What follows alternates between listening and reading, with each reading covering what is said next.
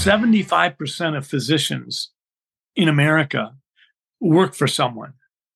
That means 25% might have some degree of, if you will, latitude. They might work for themselves. They might feel freer to say what they're thinking. But 75% of physicians being employed and wanting and needing their next paycheck, that has a powerful impact on them. So while I was in the Senate for that last year when COVID hit in 2020, as well as during the 2 years I was running for governor, there was no question, John, that we saw physicians absolutely silenced.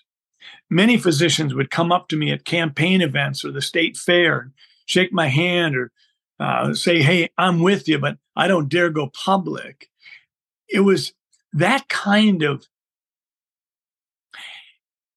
intimidation and physicians aren't normally intimidated, but that kind of intimidation really struck me. And that was one of the reasons why halfway through the pandemic, I said, I've got to do something that would unleash both patients and physicians. So I wrote a book, and it was called We've Been Played. And it's all about exposing the triad of tyranny. And what I tried to say was, we have big tech and big pharma and big government with coalescing interests. This is a problem. And so we wrote the book, and every one of the chapters is a true story about a patient I took care of that had something to do with how does big pharma reach into our lives? How does big tech influence what a patient might hear or not hear from their physician? And how does big government grease the path for big pharma and big tech to be these behemoth influences on our health? And if people want to get the book, they can just go to drscottjensenbook.com, and it's $20. But more importantly, what I saw happen, John, was I saw people, doctors, nurses, patients, physical therapists, occupational therapists, they started to feel more emboldened. And I think we're seeing it today. We're seeing more and more people are speaking up. I've been at times flabbergasted to see someone come out and make a clear statement when I knew that a year or two ago, they would never do that because they would be fearful for their license.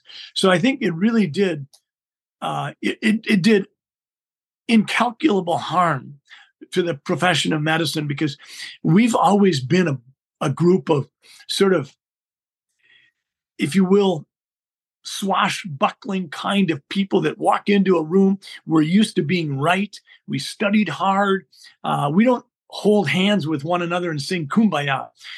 We look people right in the eye and say, I think your diagnosis is wrong, and I've got a better treatment plan than you do for that patient.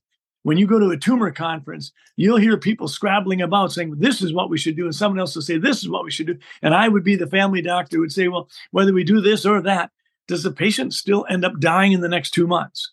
And they say, well, that's not that pertinent. I said, well, to my patient, it really is. And I mean, that's the way medicine works. But it hasn't for the last 3 years. The last 3 years, physicians have been cowed into silence, and they don't dare speak up. And I don't know that the medical profession will ever be restored to what I'm accustomed to in my lifetime.